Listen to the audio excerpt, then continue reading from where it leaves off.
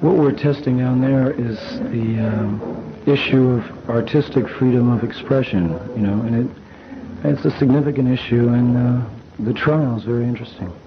Is that in process now? Right. And hopefully it'll be over in time for me to do a European tour. But if not, it might go on for weeks, months. Everybody, you're welcome. The Doors.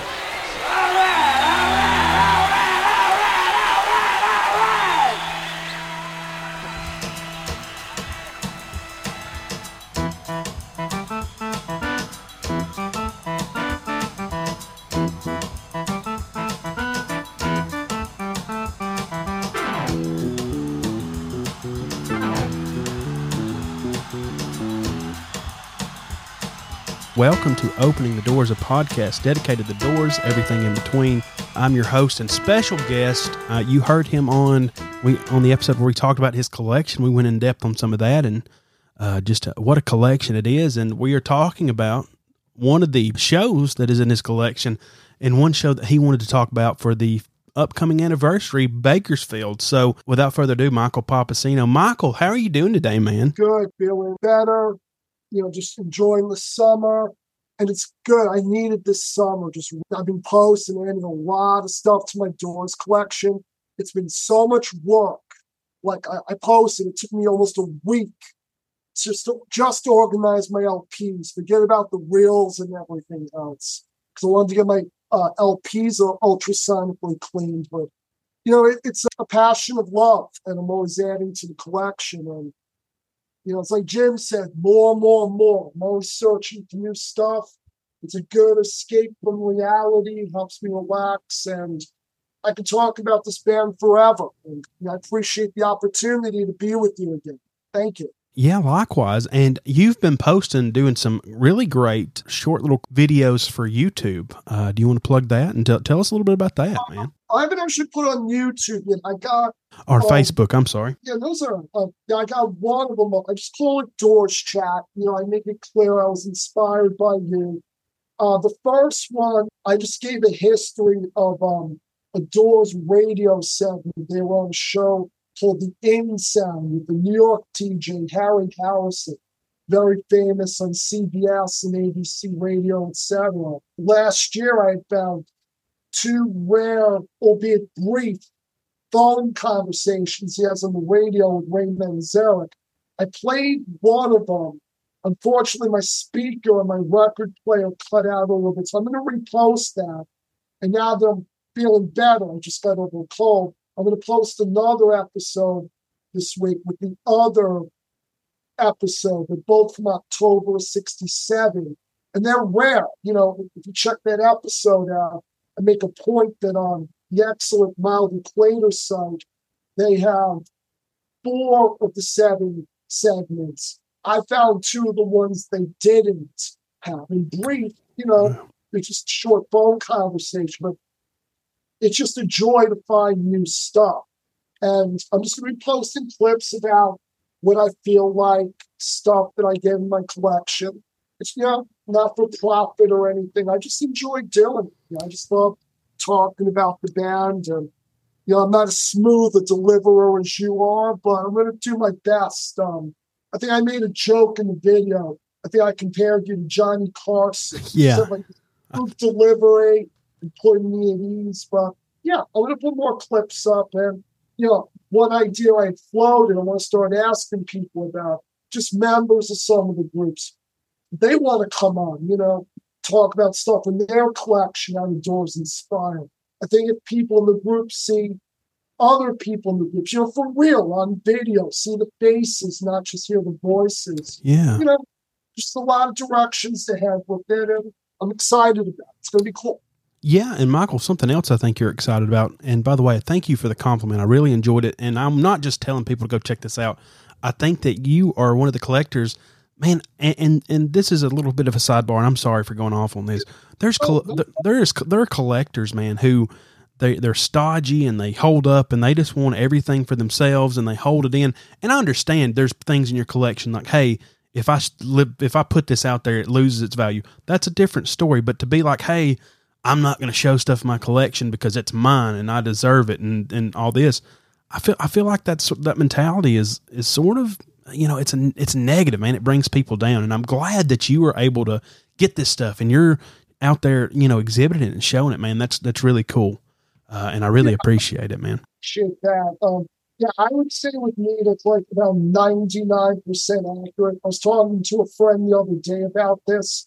In my entire collection, I would say there's only maybe one or two things that I really keep to myself, but everything else, yeah, I try to share. I mean, I would say a few exceptions would be some of my copyrighted photos, but I might share them someday. We'll see how it goes. But yeah, I post pictures of stuff I get, like the reels I got a few days ago, copies of dubs. I can't wait to hear those.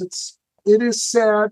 Some collectors hoard things forever, but it's the way it is. I try to be a good person and just indulge my passion. And just a quick plug or two before go ahead. Take over again.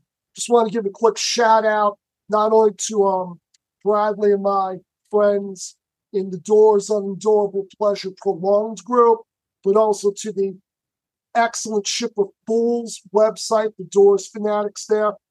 Jenna Karen Ravel, Wendy Bachman, and Paul Neal do a fantastic job. I love that site. And also Jim Morrison Fans Global, the administrators there, Vivian Morrison and Grace Sayana. So those are the three groups I'm in, and just great people. And just want to give a shout out to them. If they listen to this, to your audio or watch the video, give us some feedback, some ideas for future shows, please. Yeah. And speaking of, you talked about you were excited about collecting. And one thing I bet you were excited about was back in 2005 when you got Bakersfield.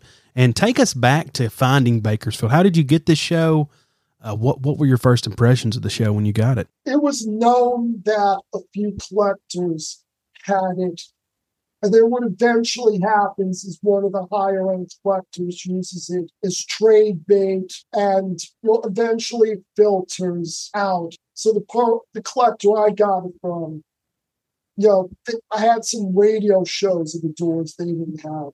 So this person said to me, if you copy of, I think it was like 8 or 10 radio shows, I'll cut loose with a copy of Bakersfield.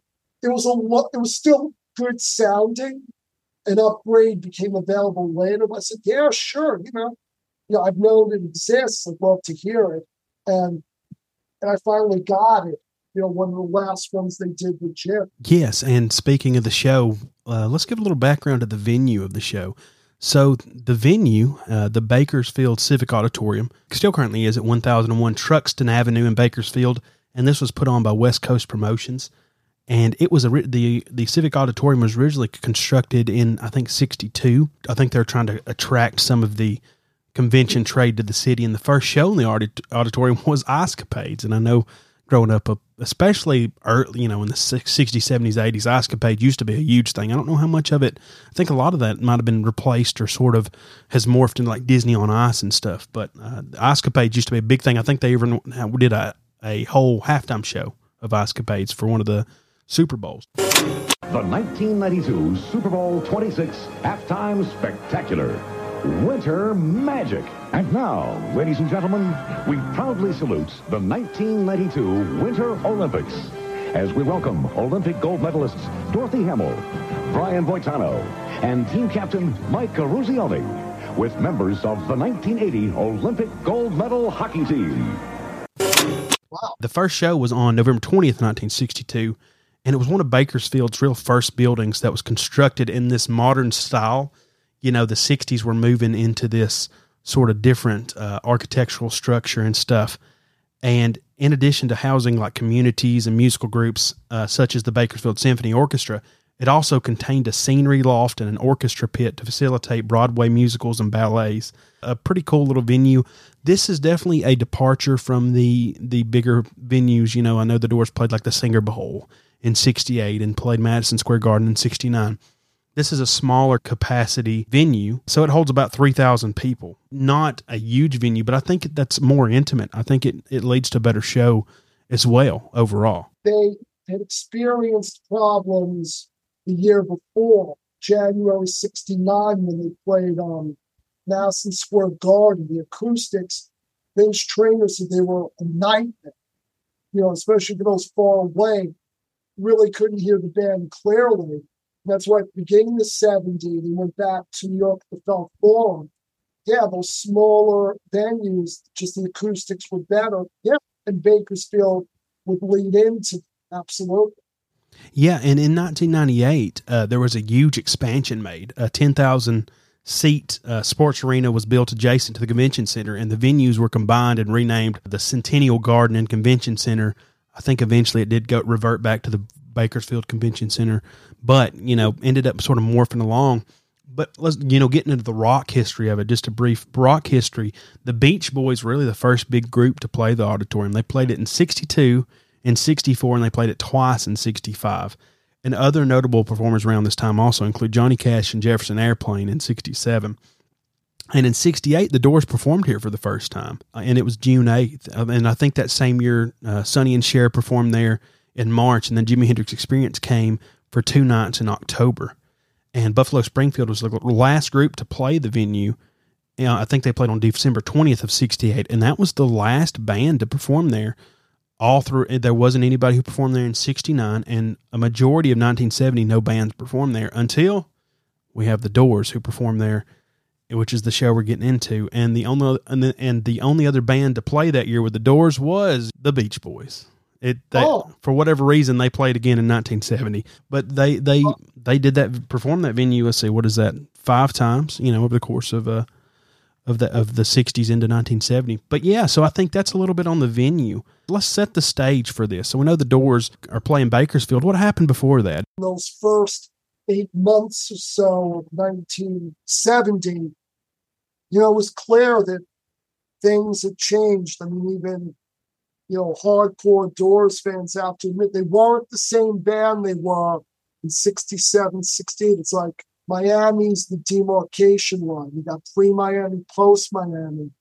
And, I don't want to say they were shot in 1970. They put on some good shows earlier in the year, some that were recorded for Absolutely Live, like Philly, Pittsburgh, which I contribute some photos for, Detroit, Boston. It seems they started in the Felt Forum in January on the East Coast. They played Winterland for the last time, Long Beach Arena. Then they were on the East Coast for a while. Cleveland, a show, one of which surfaced on a cassette tape, good show. They did one in Honolulu, but other than that, it was East Coast earlier in the year. By the summertime, the trial was about to start. Unfortunately, it was getting harder to schedule shows because he has to judge Goodman once the trial in Miami started. They had Seattle on June 5th. I think it's the worst Doors show we have on tape. That was the one Jim worshipped the feedback gods and just kept playing with his microphone. Not good. But then Vancouver the following night was good, like midnight release. Then after Vancouver, June 6th, the band was on break. Again, Jim was on trial. He had to meet with his attorney, Max Fink. The band members had to testify. So things were kind of on hold. And I just think it's important to understand, as the band walked on stage on August 21st, 1970, almost 53 years to the day, the band's frame of mind was Jim's frame of mind, both mentally and physically. As we get into the show and we talk about the individual tracks and all, I just want to stress a reason I wanted to focus on the show, and I was so happy you agreed with me. I firmly believe, and if collectors, listeners want to disagree, feel free to. I think in some ways this was their last hurrah. I don't think it's much of an exaggeration to say that this was the last really good show the Doors did with Jim. Thank God Vince Traynor taped it. Even though Jim's vocals not quite as strong and strident as in the early days, He seems reasonably sober and focused. Doing some improvisational bits we'll get into. Ray, Robbie, and John are just in top form, like they always. I've never read a story about a Doors show being poor because Ray was drunk and was slumping over the keyboards, or John couldn't play the drums, or Robbie was out of it. It was other technical issues with Jim, but this night, I think the band pulled it together. It was a very interesting set list with some great improvisations. You mentioned, you talked about it already. The last show they performed was in Vancouver, June 6th. And this is a long layoff between the last time, that time and the next time Jim performs here in Bakersfield. I mean, June, July, August, over 2 months here. So I think there's that long layover. And during this time, there's a lot of things that happen in the trial. There's a couple of things. I just want to pull a couple of things from the Mild Equator site just to mention that I think are sort of interesting points of reference. On June 9th, we have Max Fink. He files a motion that Jim Morrison's case is to be dropped on the base grounds that his conduct is outside their jurisdiction. The motion is rejected, of course. Then on June 27th, Jim Morrison and press agents Leon Bernard arrive in Paris, France, and remain in Europe until late July. Jim later indicates that his time is used to prepare for the trial. So I think Jim's definitely in a different mindset here. He's just, focusing on this trial, and we know it weighs heavy on him. And in July of 1970, Absolutely Live is released. So that album's released. There's a spotting on July 18th at a Pink Floyd show of him at Hyde Park National Amphitheatre in London, attending this Pink Floyd show. And he did an interview with Bob Kirsch, or however you pronounce his name, I believe, in December. And he talks about the influence that show had on him. And so he's there. We get some other things. And in your neck of the woods in New York, the Now Explosion plays again, that 67 show that was recorded in soundstage performance in Canada that was recorded. And then we also, Miami trial, of course, happens from August 6th to August 14th, and again on August 17th to August 20th. But an interesting date where another Jim Morrison in the Wild spotting, I actually have a friend who unfortunately had a stroke. He's still dealing with that. This over a year later. Steve Cammett. I hope you're doing well, buddy. But he was really young at the time. He went to this place called The Hump in Miami, Florida, and he went to go see Canned Heat. And he was real young. He had I think one of his friends worked there, an older friend of his, or his brother's friend snuck him in. And he was sitting at one of the table not too far from the stage, and he saw somebody come by the table and almost knock the table over, running up there and get on stage and stuff. And he had no idea what was going on. He wasn't familiar with the Doors at the time, but that was Jim Morrison, and he got to witness that. Jim Morrison hops on stage, joins Canned Heat, and performs a little bit with him. So that is a whirlwind of stuff, and you can go ahead and chime in and say whatever you want to, because I think, but a lot of stuff is happening here, but not a whole lot of Jim performing and doing that, Well, that's a great segue, and it leads into a point I was going to make. After Vancouver, the second half of the year, you're talking a period from, after June 6th up to New Orleans, which was on December 12th. They only played 4 or 5 times. Again, it's because of the trial. They were supposed to do another European tour. They were going to be in Switzerland, for example. They were going to be on a bill. This is one of my biggest regrets. On 8/31/70, about 10 days after Bakersfield, they were supposed to be in Switzerland on a bill with Black Sabbath. Yes. What a bill that would have been. But because of the trial, they couldn't do that. They were supposed to go to Italy, several European dates, but that all got wiped out. We get into the shows after Bakersfield, towards the end, when we talk about the aftermath. But I would just say, there was no sense of rhythm other than whatever studio work they were doing after Vancouver. It was like a 2.5 month break till Bakersfield. And then after Isle of Wight, August, they didn't play in Dallas, New Orleans till December. So, they just weren't in sync. It's not like the old days when they were doing gigs regularly and staying in top form. So that, in addition to what was weighing on Jim, I mean, it was serious. This was like New Haven times 10. Even if they had thrown the book at him for New Haven, it was not as serious as Miami. If he had been convicted, he was not going to go to some soft, delicate prison that a celebrity like Martha Stewart might wind up going to. You know, they were going to send him to Rainford Penitentiary. I mean, a hardcore prison. And he was afraid he could die there. You know, I mean, he was terrified. Told his friends that. He told Max Fate that. Yeah, that was weighing on him. Yeah, so clearly, you know, as we get into the show, as he walked on stage that night, that was weighing on him, weighing on the band, I'm sure, because, you know, they wondered what their future is like. You know, this was their livelihood. And, yeah, it had to have had that, you know, no question. Yeah, and getting into the show, you talked about, you know, we've been talking around it, and the opening performer, I think, was a group called Krabby Appleton. I've heard the name just in this context. I had never heard them. Their biggest song is called Go Back. Just a little bit of it. Yeah, I mean, once in a while with some of those shows, they had some pretty good opening acts, like, you know, LA Forum with Jerry Lee Lewis. That didn't go well, unfortunately, but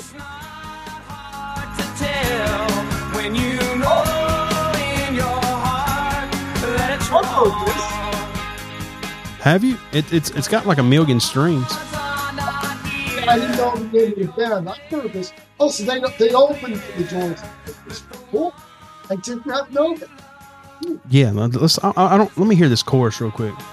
Yeah, sure. Okay.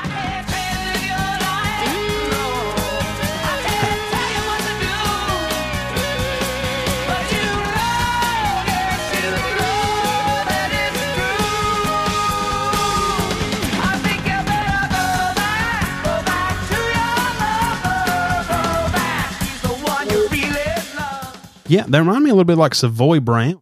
Man, that is a rocking group. I'm gonna have to check that out. I'm just curious, were they an LA band? I don't know. They are 100% a Los Angeles band. Boom. Michael called your shot there.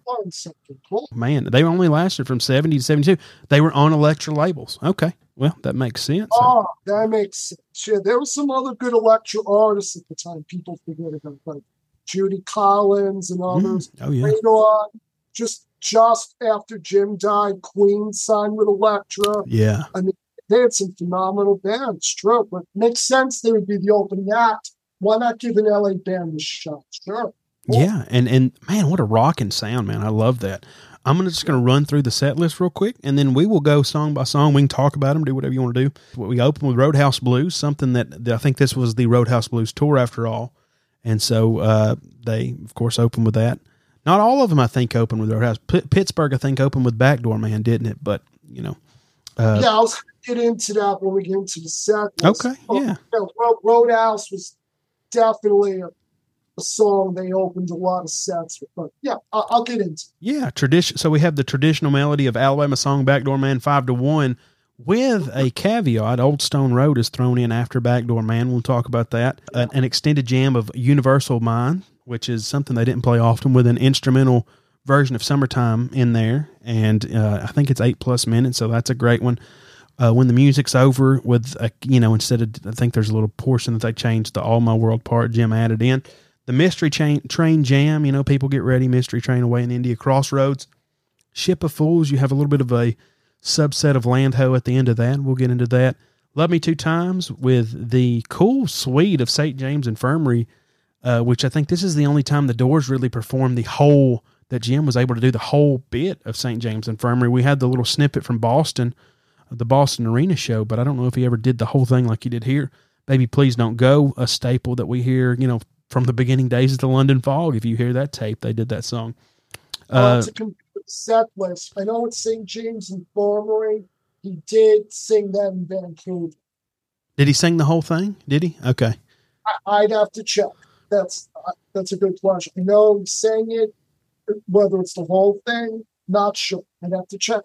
Yeah, and of course the two songs we unfortunately don't have, Light My Fire and The End. So let's start from the beginning. You want to and go song by song. So I'll start us off with Roadhouse Blues because Sure.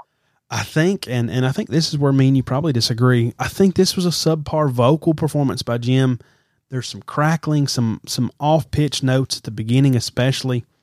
But I think Robbie saves this one. His solo is electric. It's a bit different than most shows, I think. And he even includes almost like an Eddie Van Halen sort of tap strum part.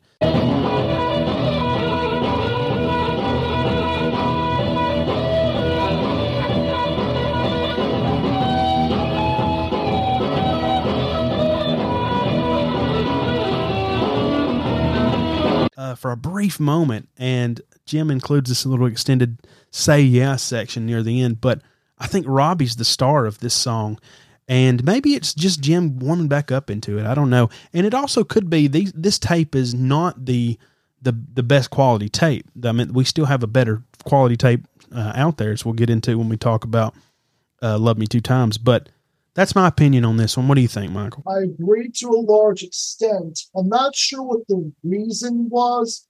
Jim's vocals, they're not at their peak. Again, just mentally, physically, wasn't what he was 2 and 3 years earlier. But I think they're solid. Throughout the show, and this will probably come up a few more times. I don't hear any evidence of him like slurring lyrics. Like, for example, in Boston, it seemed he had a few too many, especially the Late Show. But I think he was reasonably sober. I think Roadhouse was just a perfect choice to start the set. Good, rocking, bouncy, ballroom tune that the crowd gets into. I remember whenever I saw Ray and Robbie, or Robbie, one of his many bands, Son Whalen, they almost always started with it. And it's longer than usual. Yeah, I love Robbie's solos in it. By 1970, I mean, he had matured. You got to remember, people don't always realize this, but you think of him now, he's 77, 78. He was a kid with the Doors. I mean, yeah. So I think, I got to look in his bio. I think he was 25 when Jim died. So he's 24 at this show. But, I mean, in 3 years, he had grown so much. He had this inimitable technique and style. Yeah, his solos are awesome. And Ray and John, as always, are on form. I think John's drum beat is strident throughout the show. Ray's throwing in those little improvisational keys like he was so good at. Just a really good choice to get what seemed to be a receptive crowd into it. Yeah. Yeah, and I think Robbie was born in 46, so he'd have been 24, 25 here, right? Somewhere around there. Yeah, that sounds about right. And, just when I think of that song, I love the way Ray would describe it. I think there's a studio outtake where either he or Jim talks about it. If you saw, I'm sure you did, when Ray, Robbie, and John got together for the last time, sadly, the VH1 Storyteller Show, 2001, saw it when it aired, brought tears to my eyes. I'm not kidding. See them together again, not knowing it was for the last time. And Ray said, was just setting the scene. We're in a car, driving down the highway, got some J's, got a few beers, not driving too fast, but not too slow either, just being with friends, good ballroom song. And yeah, it's clear. I think the band enjoyed playing it, a natural for Jim. And yeah, I think an excellent choice to open the set. I'd have to look at every set list. I think the majority of the 1970 shows they opened with. I think you would point out Pittsburgh might be one of the exceptions. Yeah, because Pittsburgh's Backdoor Man, because John does the stick clicks at the beginning, and then Robbie's the one who launches into Backdoor Man there. So that's one that I thought about. But moving on, speaking of Backdoor Man, the medley we have, Alabama Song, Backdoor Man, Old Stone Road, and 5 to 1. And, Old Stone Road's not one we hear often. Let me just play a little bit of that for the people and see what, tell me what you think about it. Go.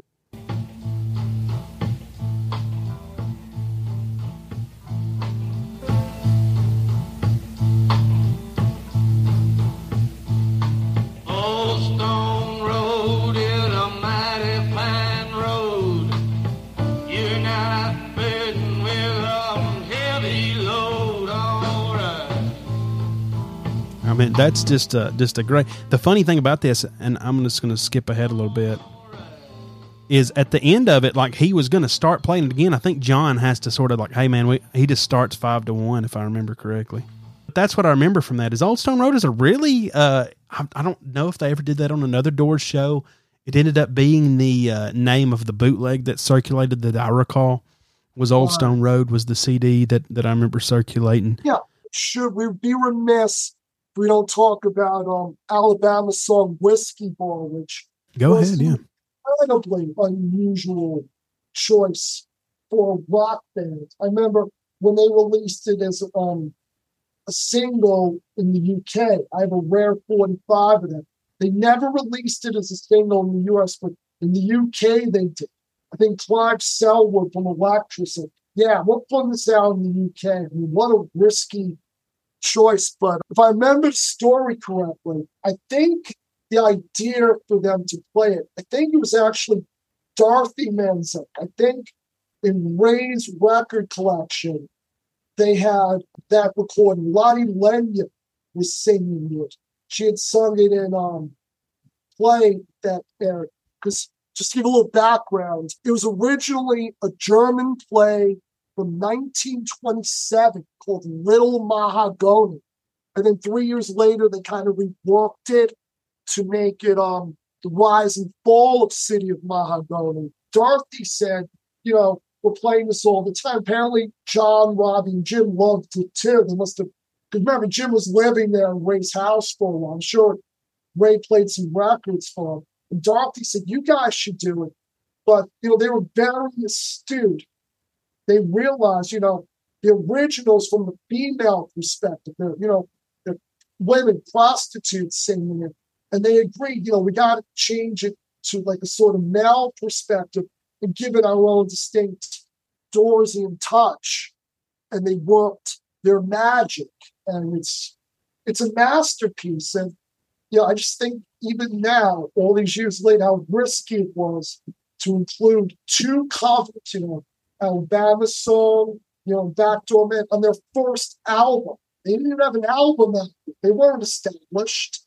And to put two covers like that, I think a perfect sequence of songs. And what other rock band would have taken inspiration from the 1920s German opera?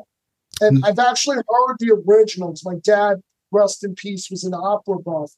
When I first became a Doors fan, I said, Dad, they got a song from this Mahagoni. I knew he had it.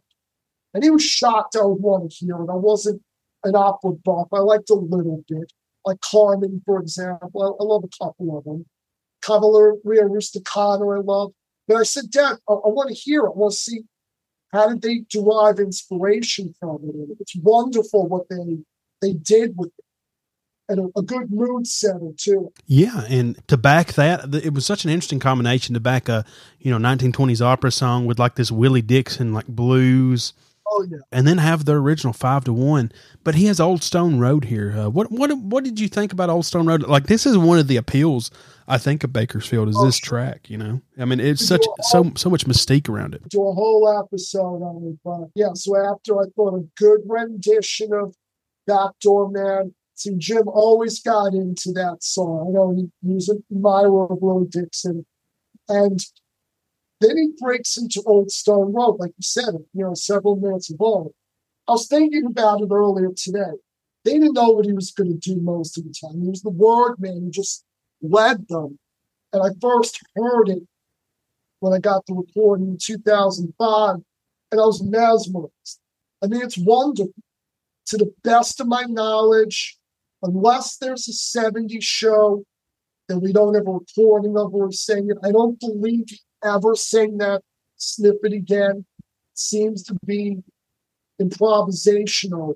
but it breaks my heart. It's one of those songs like Palaces of the Canyon, where if they had just worked on them in the studio and fleshed it out, it could have been a masterpiece. Because, Jim was always into these universal images.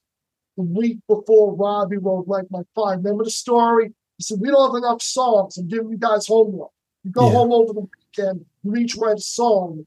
Ray and John blew it off. Thank God Robbie, diligent student he was, came up with Like My Fire. And Jim told him these universal images, earth, air, fire, water. And in the lyrics to this, you're just playing some of it. I think it just encompasses a lot of what was going on in his mind. Because at the beginning, the image I get is old stone road, maybe a cobblestone road in a countryside lane. You're going with your loved one to a nice day in the countryside or to market in some small English town, nice and peaceful and all. And then the next thing he says, I shot my friend on an old stone road. Then I'm thinking, this is the man who came up with, with HWY, the murderer / hitchhike. And I lost my girl on an old stone road. So you got death, you got loss from pain, and then my interpretation of the line, if you're burdened with a heavy load. I looked online and asked other people. I couldn't find much people talking about it, except for a brief chat in a website called The Doors Forum Scorpion Wag from like 15 years ago. 2 or 3 people had good interpretations. I think a reasonable interpretation of this burden is the burden Jim was carrying because he knew he could go to prison. Yeah. And it was weighing on him. But also the burden of fame. People thought it was like this human jukebox, and the love of the music in the beginning was gone. And it's clear all the stuff weighing on him, but this old stone road could be anywhere, and who knows what you're going to encounter on it. And sadly for Jim and the Doors, it was near the end of the journey when they were on Bakersfield. Man, I think that's a good interpretation. I think one thing I noticed with Jim, and one thing I think you could probably attest to, and other people who are fans, is that Jim often interjected poetry, interjected all this stuff into the live shows. Sometimes it was just the spontaneity of it, and I think that's one thing that makes the Doors so genius. But he really left his emotions. Sometimes he would just leave his emotions on stage, man. He would say what he's feeling, but he would put it in his own unique way. I personally think that's what Old Stone Road is, but I don't, who really knows what it was. But I think it's a really cool track in this whole show. One of the more redeeming parts of the show, this, and I think the next song we'll talk about after 5 to 1. But I really enjoyed Old Stone Road, and I think it's a cool little, hey, anything, I think you said it, anything can happen here. You've got tragedy, you've got love, you've got the highs and lows of life, but they all happen right here on this Old Stone Road in life, wherever it may be, To that, I've looked it up. I've never found an interview in which he talked about it. Maybe it was just a spur of the moment thing. If it was, it was brilliant. I would have loved to see Ray, Robbie, and John work on it in the studio. It could have been something beautiful. I don't know why they did. Shame. 5 to 1's one of those. I think this was not the best version they did out of the 70 shows. It's sort of, Jim sort of ends it. I don't know. He sort of seems like there's points to the show, and I think unlike the Isle of Wight Festival, where I think Jim seems like lacking complete energy. This show, he doesn't seem as energetic, but he has spontaneity, sort of the spontaneous energy at different points, So I just think 5 to 1 was one of the down tracks on this show.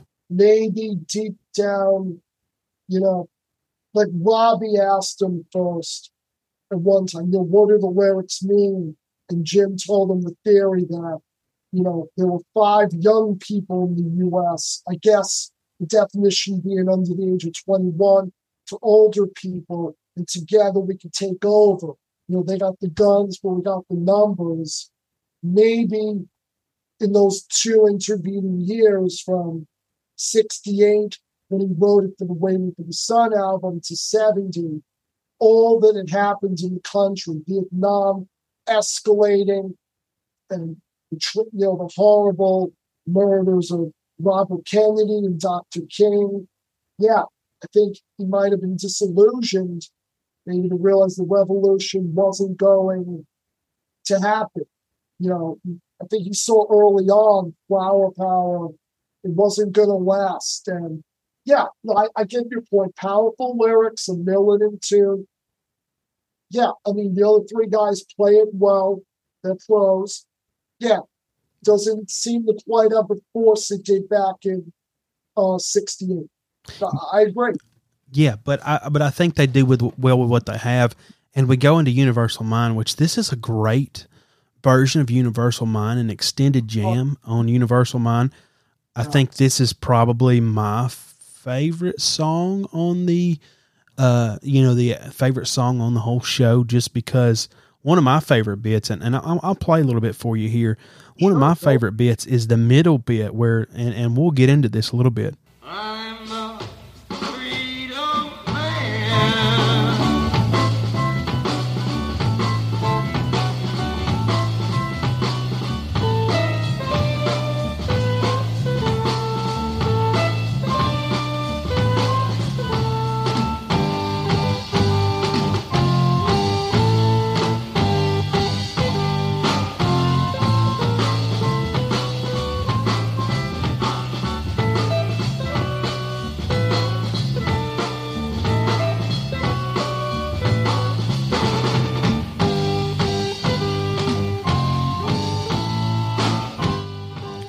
But that's a great bit, and one of the cool things about that little bit, and tell me if you hear it, is that was actually a reference to a Coltrane song, and it's really cool. I didn't know this until maybe, I don't remember when I learned this, but it was here is Afro Blue by John Coltrane.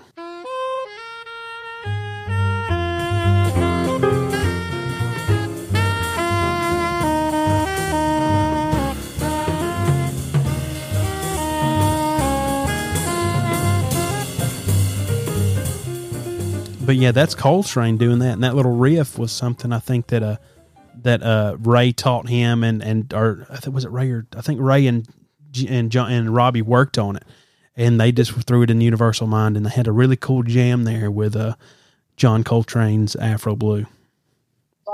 For example, during I think it was Light My Fire, he would include something from My Favorite Things, and there were full improvisations in 1970, and I've always thought it was a beautiful song. I remember hearing it years ago. I was just starting the job at a new school, like I didn't know anyone, and I heard, the line Jim has, "I'm just looking for a home in every face I see." Like that soul kitchen, that clean, well-lighted place that Hemingway wrote about, that security that we all need. And sadly, I don't think Jim ever found it. Maybe at times with Pavlov, but too much turbulence in his life. But yeah, beautiful song, absolutely. And I think it would have been worthy of inclusion on a studio album. I think, they could have put it on Soft Parade. I would prefer that over Do It or Easy Ride any day of the week. But at least they put it on Absolutely Love. It deserved to be heard. It's a beautiful piece, and you feel Jim lamenting. He's, like you say, showing us his psyche, his pain, the isolation we all. Just my take. No, I agree, and I think this is not the best version of the song they did live, but I don't think it's necessarily bad. I mean, you can have something that's not as good as something else and it still be great. And I think Universal Mind is one of those songs that Jim really nailed and did very well. I think this is, and I think the instrumental part really put it over the top. I love any references, any allusions to other music, especially jazz, because that's something I've been learning over the years, especially because of the Doors, to appreciate is the jazz in it. And that's one of the things that I really love about that show. about that song and, this show. And we get into When the Music's Over. And one thing I wanted to listen to is I didn't get a good read on that opening scream. And that's usually my favorite part of The Music's Over is the opening scream. But I want to make sure, I want to listen again on these. These are a little bit better headphones. And over the years I've heard it and I can't remember. I'm sort of trying to think, is it as good as I remember or what? So let me just listen to it right here.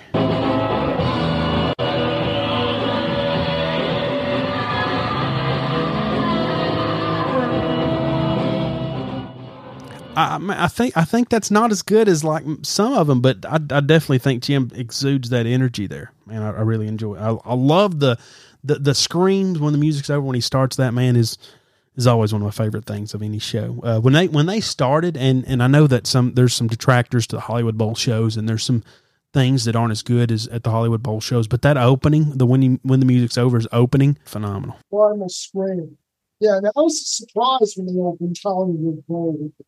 I don't think they ever opened another set with it. But yeah, the earlier shows, 68 and even late 67. I'm not sure when they played it for the first time.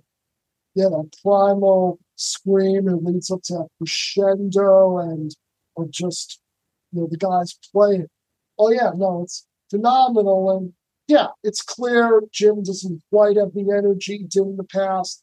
But again, I don't think he was intoxicated. I think he was trying. Just basically just wasn't in the best of shape. It's not like Isle of Wight, where he was just slumping on the microphone, smoking a Marlboro or whatever he was smoking at the time. Yeah.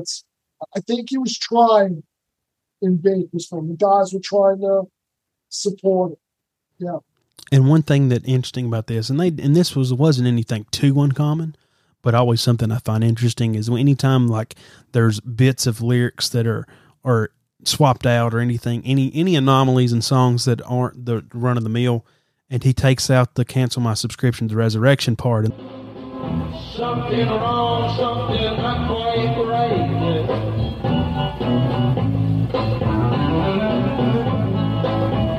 Something wrong, something not quite right. Touch me, baby, on in the night. See, and this is really good. Like Jim is really on right here, man. Like just good stuff here. That was always a good theatrical piece. I thought probably the best version of that is when the doors were open, Roundhouse 68. Oh man, yeah. Just got into this whole carnivalesque atmosphere. I think one of the best reviews of their music early on, it was like they were playing at an outer space carnival or something. And yeah, Jim was just digging deep into psyche and our fears there. Yeah, it was always a nice piece, and Flushed Down was already a long song. It's like 11 minutes or so originally. Yeah. They would stretch it out. Yeah, I thought it was very effective. Absolutely. And that's my favorite Doors song. It was the first Doors song I ever heard. And and it's man, it is just something that has resonated with me to this day, man. So I love that song. And another thing I love is the Mystery Train Jam. I've heard some other people. I had a conversation with Tarn Stefano talking about Boston, and man, he is one of the expert Doors people I've talked to, like just talking to him. And I know he doesn't love the Mystery Train Jam, and I get that. But something about me loves a good train song. Maybe it's growing up listening to country western music, listening to Johnny Cash and Hank Williams, man. But I love a good train song. Michael, where are you on the Mystery Train Jam? Is it something you love to hear in a Doors show, or could you do without it? No, I like it. Just to make sure people know it was not a Doors original. It had been done by other artists and bands before them and after it. For example, I'd have to look it up. Neil Young did a version of it. Jerry Garcia did one. Not with the Dead. I think it was with the Jerry Garcia band. So others had done it. But, Jim gave it his own little twist. Again, I think the train is just a metaphor, for the journey in life. Who knows really where we're heading? I mean, just the universal imagery and, people get ready That sounds like the Jim at 67, 68, I think, the one that was hoping for a revolution for things to get better. Like until all the people following me down. I know Robbie wrote that, but still, the revolution he was hoping for. Then he segues into the very evocative Wayne India. And I was thinking of that too just recently, because a few weeks ago, earlier in the summer, I told you I bought a copy of the second draft of the Doors movie. And there's a scene that it's not in the Stone version. Like Jim and Ray are just talking. Because Jim's making it clear he just wants to get away. He wants to go to Mexico, just the pressures and all. And Ray's saying, we got to finish the album, dude. We got to honor the contract with Elektra. But whether it's India or wherever, in the end, you want to be in Paris. And Jim just wanting to get away. But I think the imagery in a way in India is beautiful. And then it leads, to Crossroads. Again, beautiful lyrics. The one that sticks in my mind most, where I got the H-bomb on my mind, which was a reality in 1970. And now I'm thinking, almost 53 years later to the day, we got the madman Putin threatening to transfer nukes to Ukraine if he hasn't already, and how this apocalyptic doomsday it's still a reality.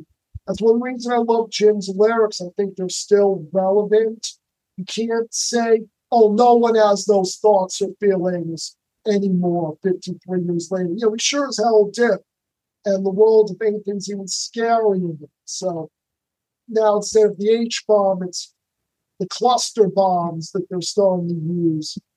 And whatever other depth tools they're coming up with. I think Jim maybe envisioned that to some degree. Just a powerful medley. And again, not original, but gives it its own twist. I think very evocative. A nice medley, nice pieces that I make. And the juxtaposing images, I think they blend together well. Yeah, and you talked about it, that they start out with People Get Ready, which is a Curtis Mayfield tune from like 65, I think. So they do a little call out to that. Mystery Train, probably where Jim heard it was Elvis did a great cover of it, is probably, I imagine, where Jim probably got that version of. One of the, in my notes here for this, just listening to it again today, getting a refresher, is just the weak vocal performance on Mystery Train. I think just I couldn't quite place it. But one thing that made up for it is something unique to the show, and I could be completely off.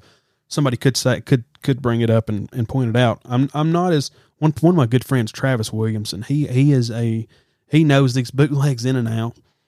But this part at the beginning, Mystery Train, listen to Robbie's guitar. I don't think I ever heard him do this, like these licks. Like, it's a very interesting feel he does at the beginning.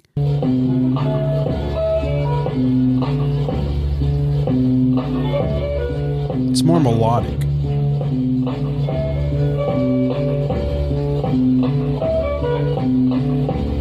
Remember, it wasn't something they worked on in the studio. It was just improvisation, jamming on stage.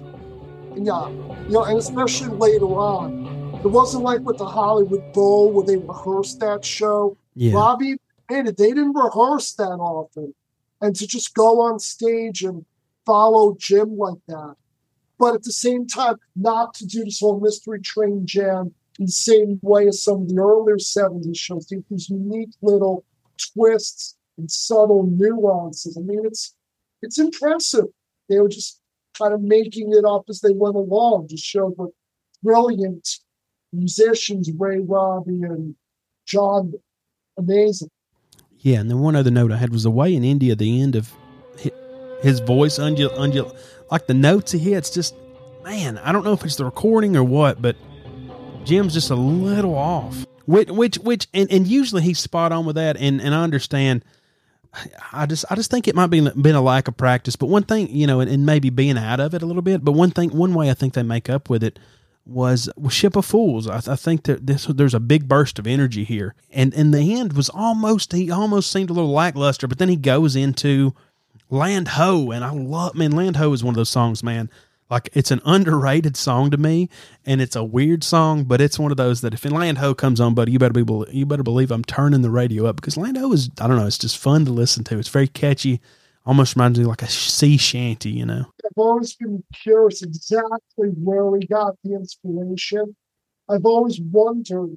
I haven't found him say it in an interview, but an excellent novel I read in college was Ship of Fools by Catherine Ann Porter. It came out in 1962 about some people who were sailing from Mexico to Europe. And it discusses like the rise of Nazism, but there's a deep metaphor about how, the human race is trying to find paradise and, eternity.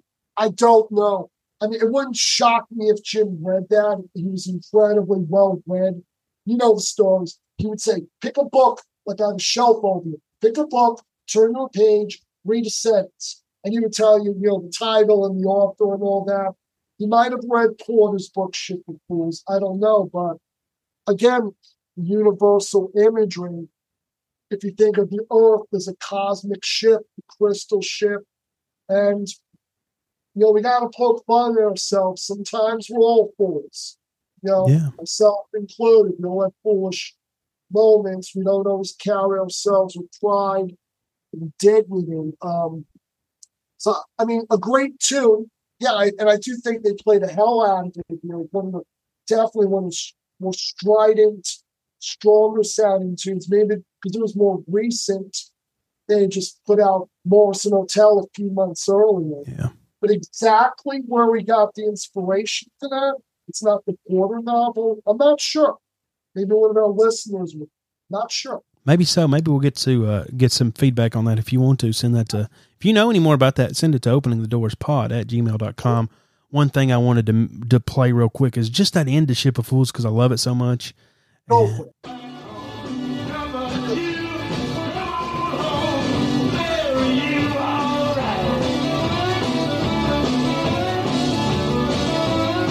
Robbie with some great guitar work.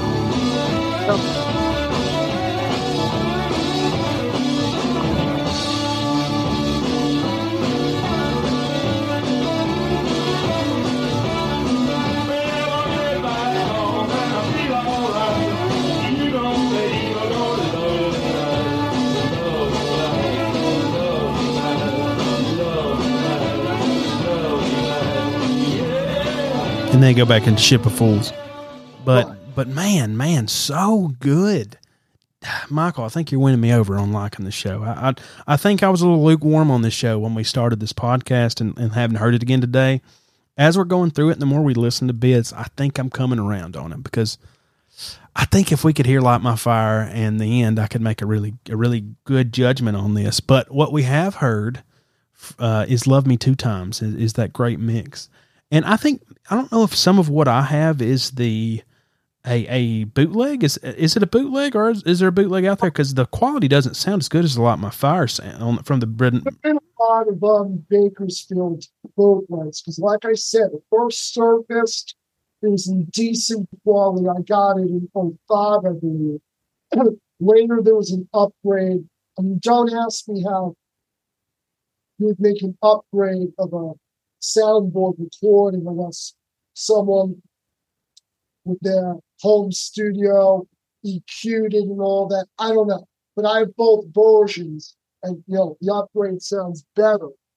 But that Love Me Two Times, then the medley with St. James Infirmary. Yeah, the Doors put it out on I believe it's the Live in America CD, Bright Midnight, who's from a series of shows. And, this bothers me. We were talking about just before we came on the air. We know the Doors have the second reel. I've seen pictures. Pictures were posted online of the reels. My guess, I'm not their archivist. I can't know for certain. But I'm guessing this medley with Love Me Two Times and then going into the beautiful, St. James Infirmary, Baby Please Don't Go. I'm guessing that's on the second reel, along with Light My Fire in the end. And, before I just say why I love this whole medley, I'm calling out the Doors on this. I mean, come on. I thought, honestly, back in August of 2020, it would have been so cool to put this out for the 50th anniversary. They don't have much left they haven't released. We know, except for Vince turned on the machine a few seconds late, missed 10 or 15 seconds of Roadhouse Blues. But other than that, we have the whole show. And I remember hearing rumors over the years. I was going to ask Ray the time I met him. I should have. That he didn't want it released. He didn't think it was good enough. I cannot understand for the life of me why they won't put out this show in its entirety. Because besides what we have, the Love Me Two Times medley, Universal Mind, Old Stone Road alone worth the price of admission. Light My Fire in the end, the way they would stretch those out, that's got to be another 25 to 30 minutes.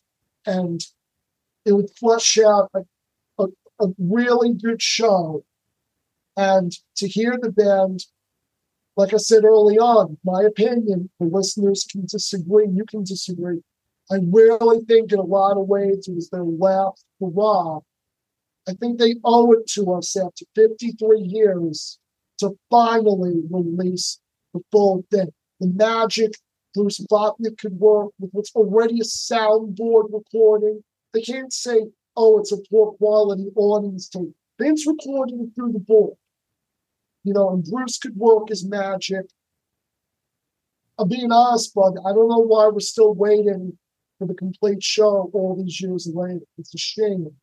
The only thing I could think is maybe you think they don't think it's up to quality, which they put out Boston, and I could be incorrect, but was Bakersfield. It isn't technically a soundboard. Was it recorded through stage microphones? Maybe is that what Vince said in his book? I believe. I think so. So, but I mean, either way, we know, and I'll play a bit of this. The quality is excellent from what they put out on that Bright Midnight Sampler. And here's the thing I don't understand is the Bright Midnight Sampler is like, hey, here's what's coming out. Everything from that has came out except for this. Why is this not came out yet? How long ago was that? 2005 maybe? Was that when it was put out? Something like that. Hadn't be before that. 2001 was that it? Was it the cover with Jim and he had the sparkler in his teeth? Was that the one I'm thinking of? But it's been too long. Yeah. It's been close to 2 decades, no matter how you split it. But speaking of that, this is some of the. I want to start with Baby Please Don't Go and sort of work our way there. This is something we talked about was on London Fog and stuff. But here's the quality of the tape. This is directly from the Bright Midnight Sampler. Baby, please don't go. Oh, baby, please don't go. Oh, baby, please don't go down to New Orleans. I don't love you so. Baby, please don't go. I love the guitar. Robbie again with good guitar parts. I'm gonna walk the dog. I'm gonna walk the dog. You're gonna walk the lawn. You're gonna do the job. And I'm going to jump into a little bit of St. James Infirmary. We can talk a little bit about it all. I went down to St. James Infirmary. I saw my baby there. It's out on a marble table. Coast so white, so fair.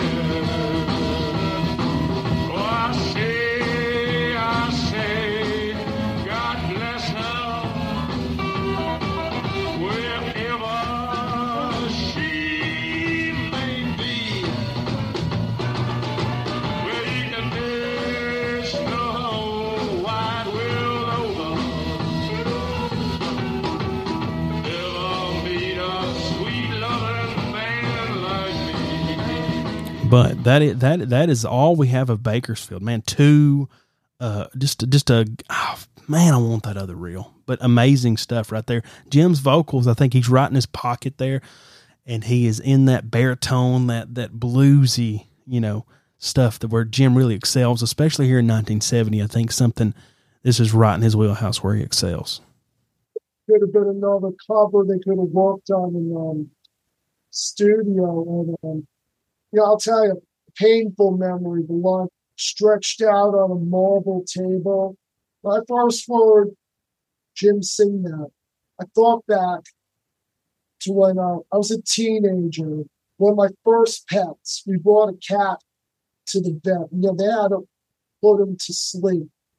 I had the image of him stretched out on that table. That memory stayed with me.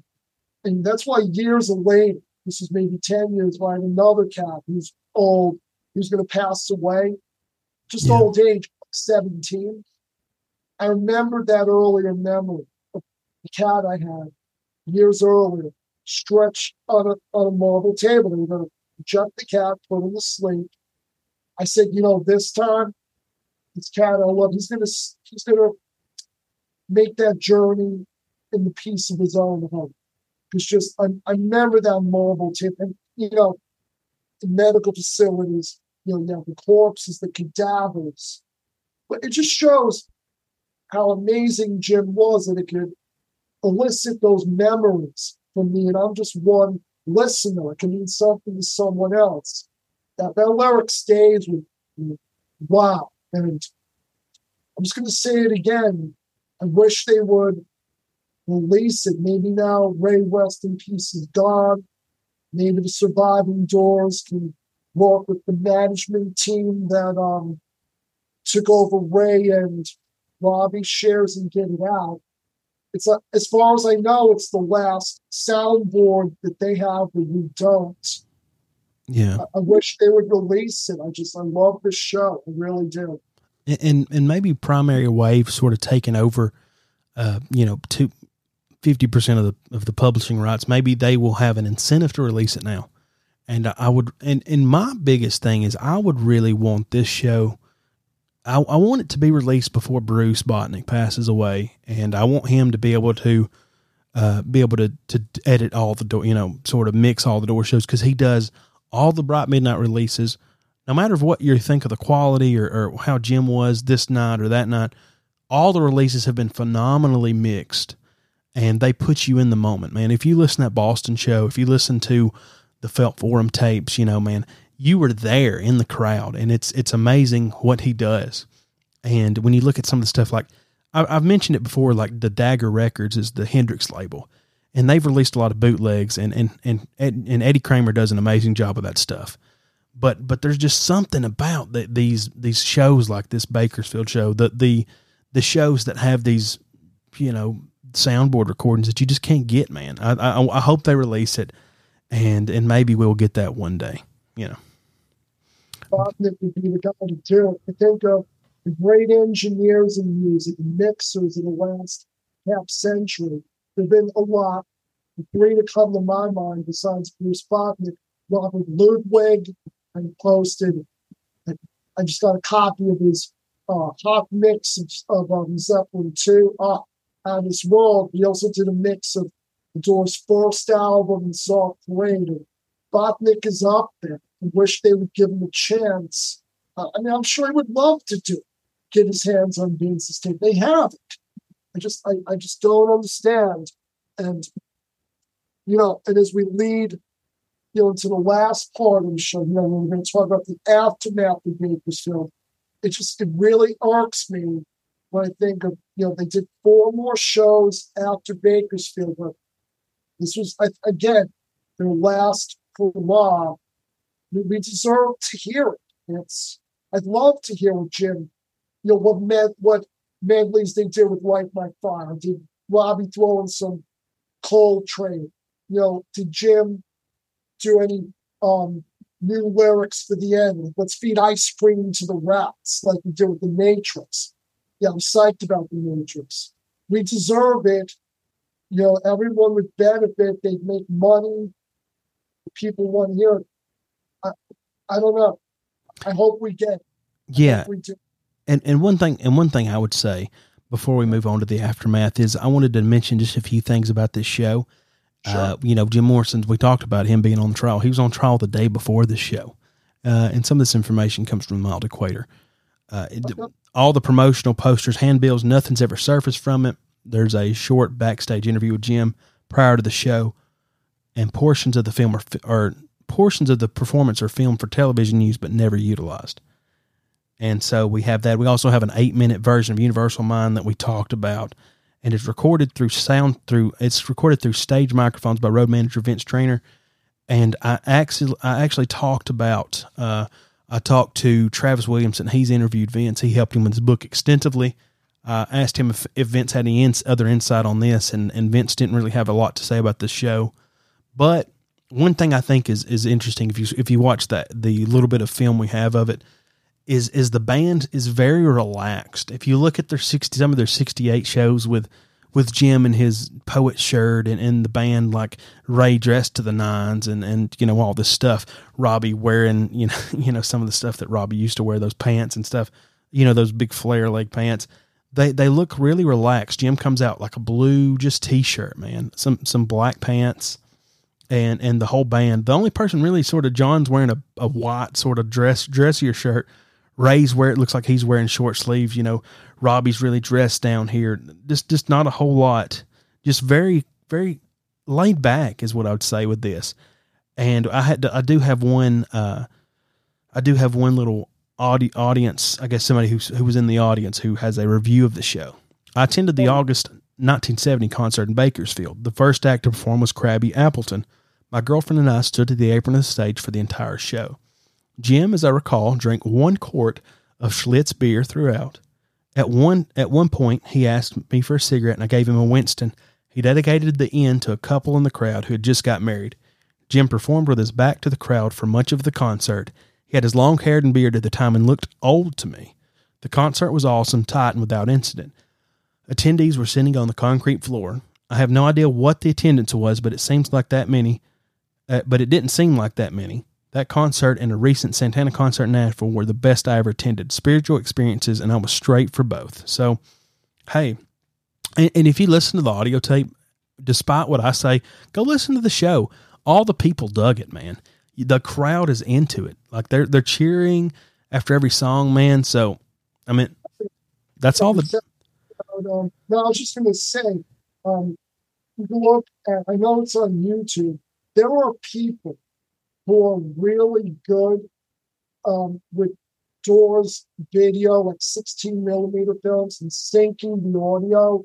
There is a portion of video from that show that they sync the audio to, and it's like almost perfect. I don't know how the heck they do it, but it's cool to see. Yeah, I wish, too bad they didn't tape the whole thing, but thank Vince for at least giving us the audio. Now the Doors just have to give us the rest of it.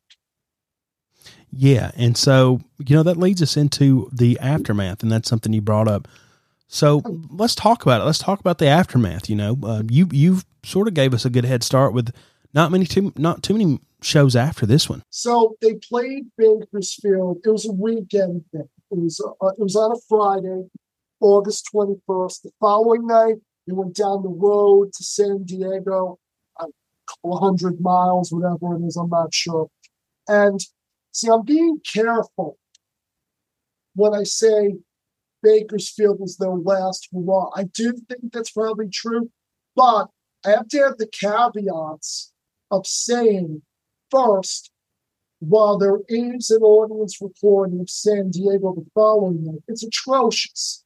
It's virtually unlistenable. And I've heard through the years there's an improved version, which I don't think ever surfaced. You could barely make out the band saying. So I can only base it on reviews I've read.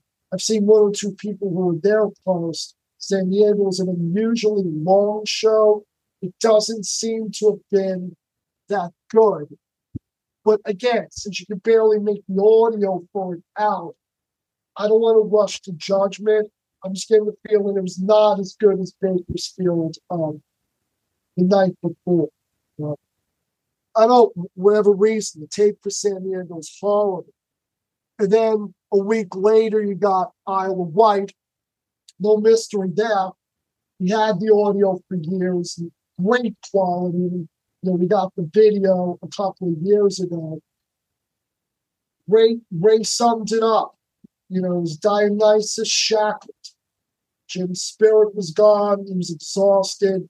I think he hadn't slept in like 2 days. Instead of flying to East Afton Farm with the band, he caught a later flight. So he didn't get to rest. He had just been in court.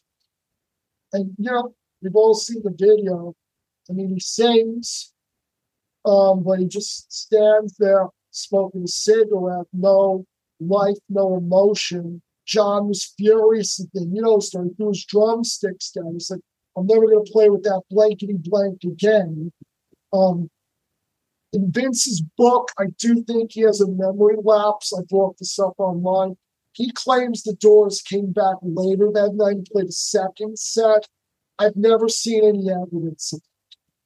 There was like another band that didn't show up or something. I think we would know if they played another set. But yeah, Ray, Robbie, and John are there informed that Jim's energy was gone. Then we've said Dallas. Then you got another long break. It's December before they appear here with the trial and all. Jim's out on appeal. And they do the 2 sets in Dallas. We had the first set for a while. They sound tired. They sound rusty, but there are moments of interest. They played LA Woman for the first time, a rudimentary version of it. Love Her Madly. And then there was demand, so they did a late show. And fortunately, they had the story on Mild Equator, the fan Jim Bayless. I don't know how the heck the guy snuck in a tape recorder in his knapsack. You'd think they would have searched him, but he got it through. And he did a smart thing. The batteries were running low. He said, you know what? I have so much battery power. But hey, they're playing some stuff I haven't heard before. Like Palace in the Canyon. Let me focus on the new stuff. And even though it's a slow-running tape, we have it. And along with Old Stone Road, this is my other big regret from the 70s shows. This is why I want to hear New Orleans. We'll get to that in a minute. I want to hear it, not even for the live Riders on the Storm, because according to the photos we have of the real box, it was aborted. It just didn't work, or Jim was out of it. I want to hear Palaces of the Canyon. I mean, should have worked on that in the studio. Just a beautiful piece. And then I'll just mention New Orleans, and you can chime in with your thoughts on the aftermath. Again, I want to exercise caution. It would be easy to say, oh, this was the end. Jim was a train wreck. He smashed the microphone into the stage. Okay, I get all it. I've read Vince's book. He was there. Yeah, Jim was intoxicated.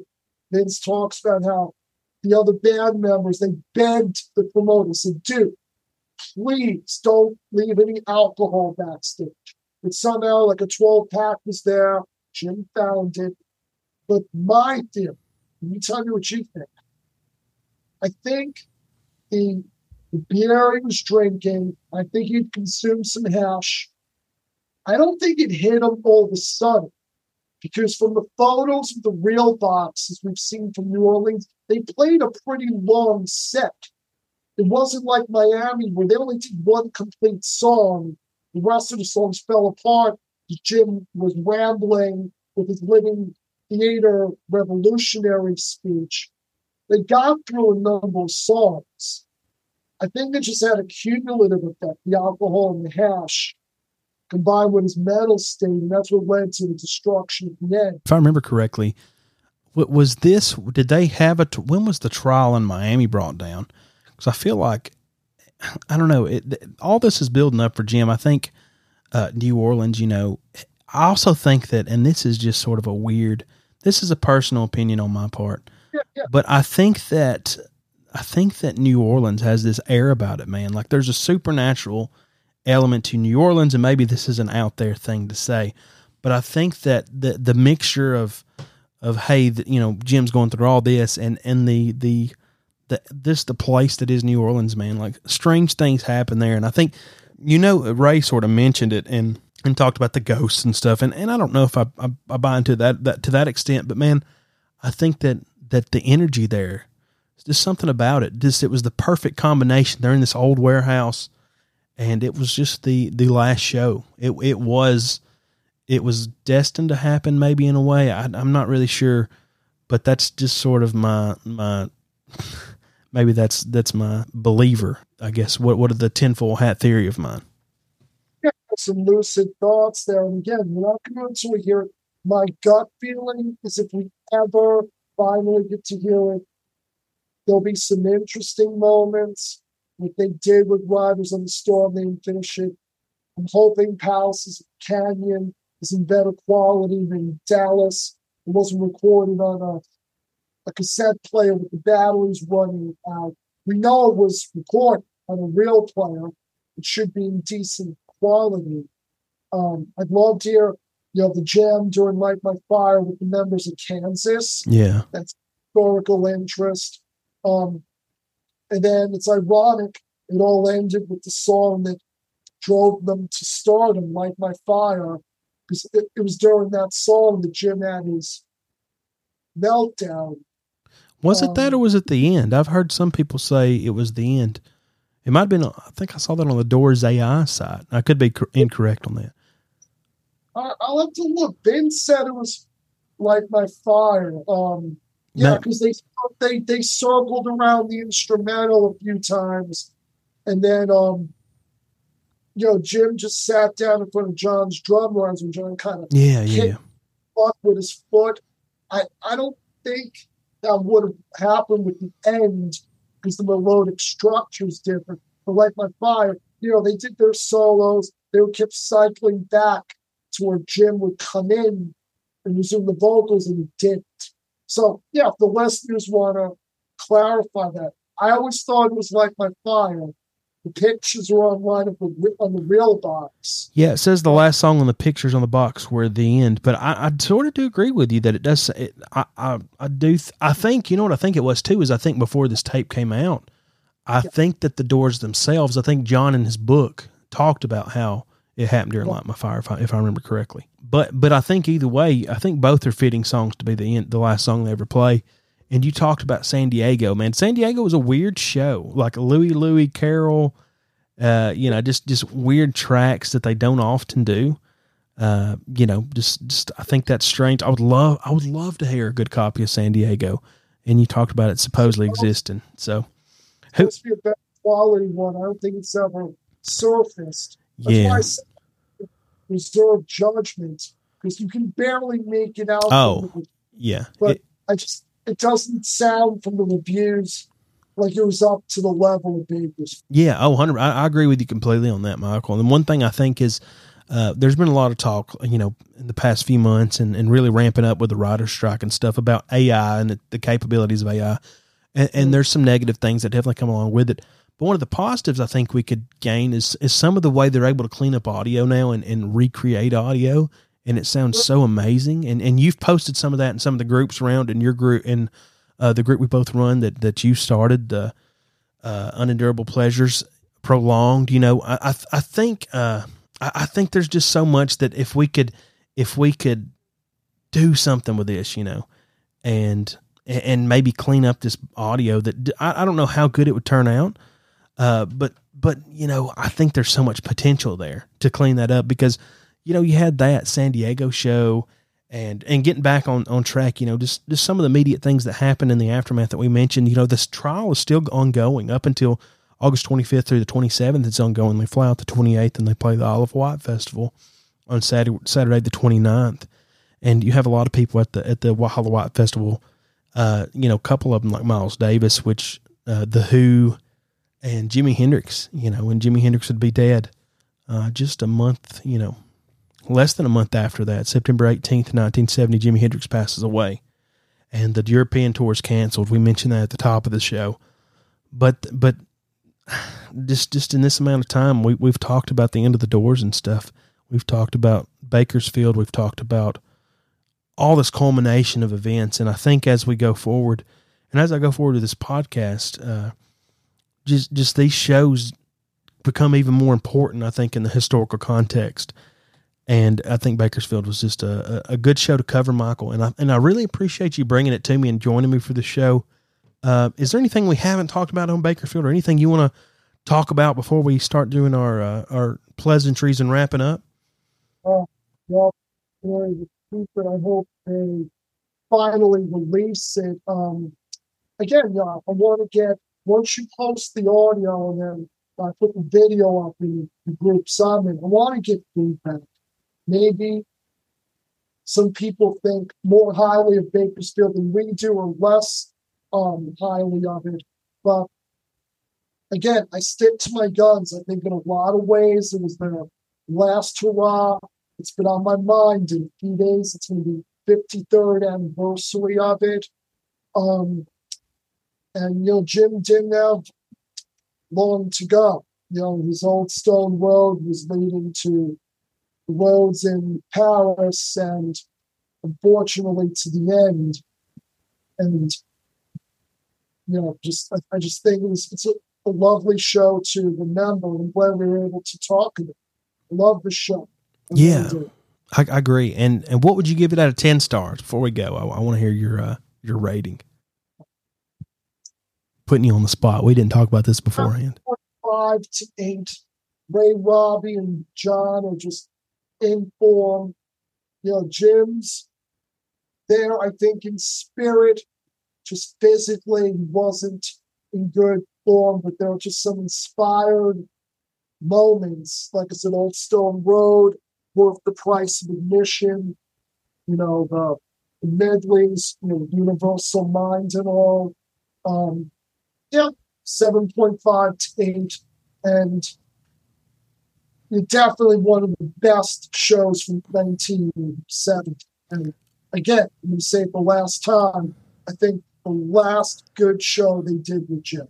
Until I get New Orleans and a good quality copy of San Diego, and someone convinced me otherwise. I think it was their last hurrah for an incredible band. Yeah, and I think I'm a little below you, but I don't think I'm too far. I'd give it like a 6.25, and I could be convinced to go up to like a 6.5 or 7 on that. But I think that Ray and Robbie especially is like the highlight of this show. I think Robbie is really on fire, this show, and I think he's one of the strong points. I like the energy at times, and I think they're more energetic than they are at the Isle of Wight. Maybe that's mostly Jim sort of bringing that down. And I think Jim's vocals, by the end of the show, I think that's why I want to hear Light My Fire and the end, something you talked about. I want to hear the end of it, because I think by the end, Jim sort of got the dust, the cobwebs, to use a metaphor, knocked off. And he's more into his element singing, after not having sung anything for almost 2 months. But, Bakersfield overall, I think we can agree that it's a testament to what the Doors were in 1970. Sometimes you got the good, sometimes you got the bad, but ultimately you got a very solid show, and all the people who were there, if you listen to the recording, they enjoyed the show. So the fact that we had, and that's the thing with a lot of these shows that I think I've talked about before, is that they were never intended to listen to repeatedly.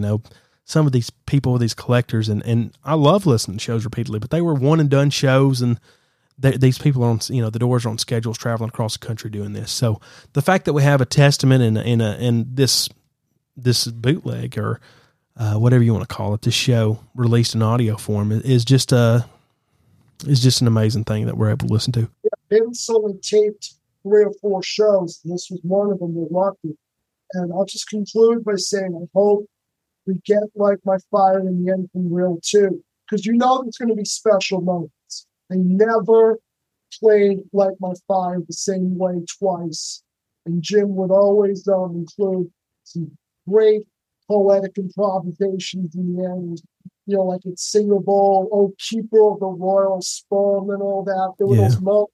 I'd love to hear what he did with those two songs at the end there.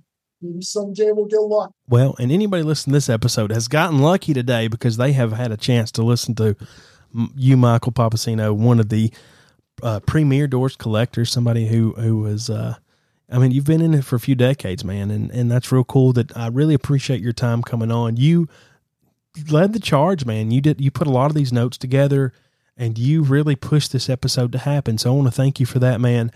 And before we get out of here, I definitely wanted to plug your group, The Doors Undurable Pleasure Prolonged, something you brought me in to help you out with, with moderating, which I do a poor job at sometimes just due to schedule and stuff, man. But I definitely think people need to check that out. And there's different other groups. You mentioned them at the top of the show.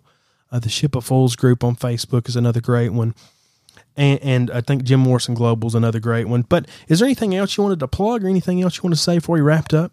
I would just say it's been an honor and a privilege to be with you again. You inspired me to start the Doors chat segments, which I want to do more on. And I hope to join you again at some point in the future because there are other things to talk about. Maybe we can do a segment later in the year when we finally get the Matrix master tapes, talk about the new tracks on there. There's always stuff to talk about. Like it's stuff in my collection, to chat about it. And, so many possibilities.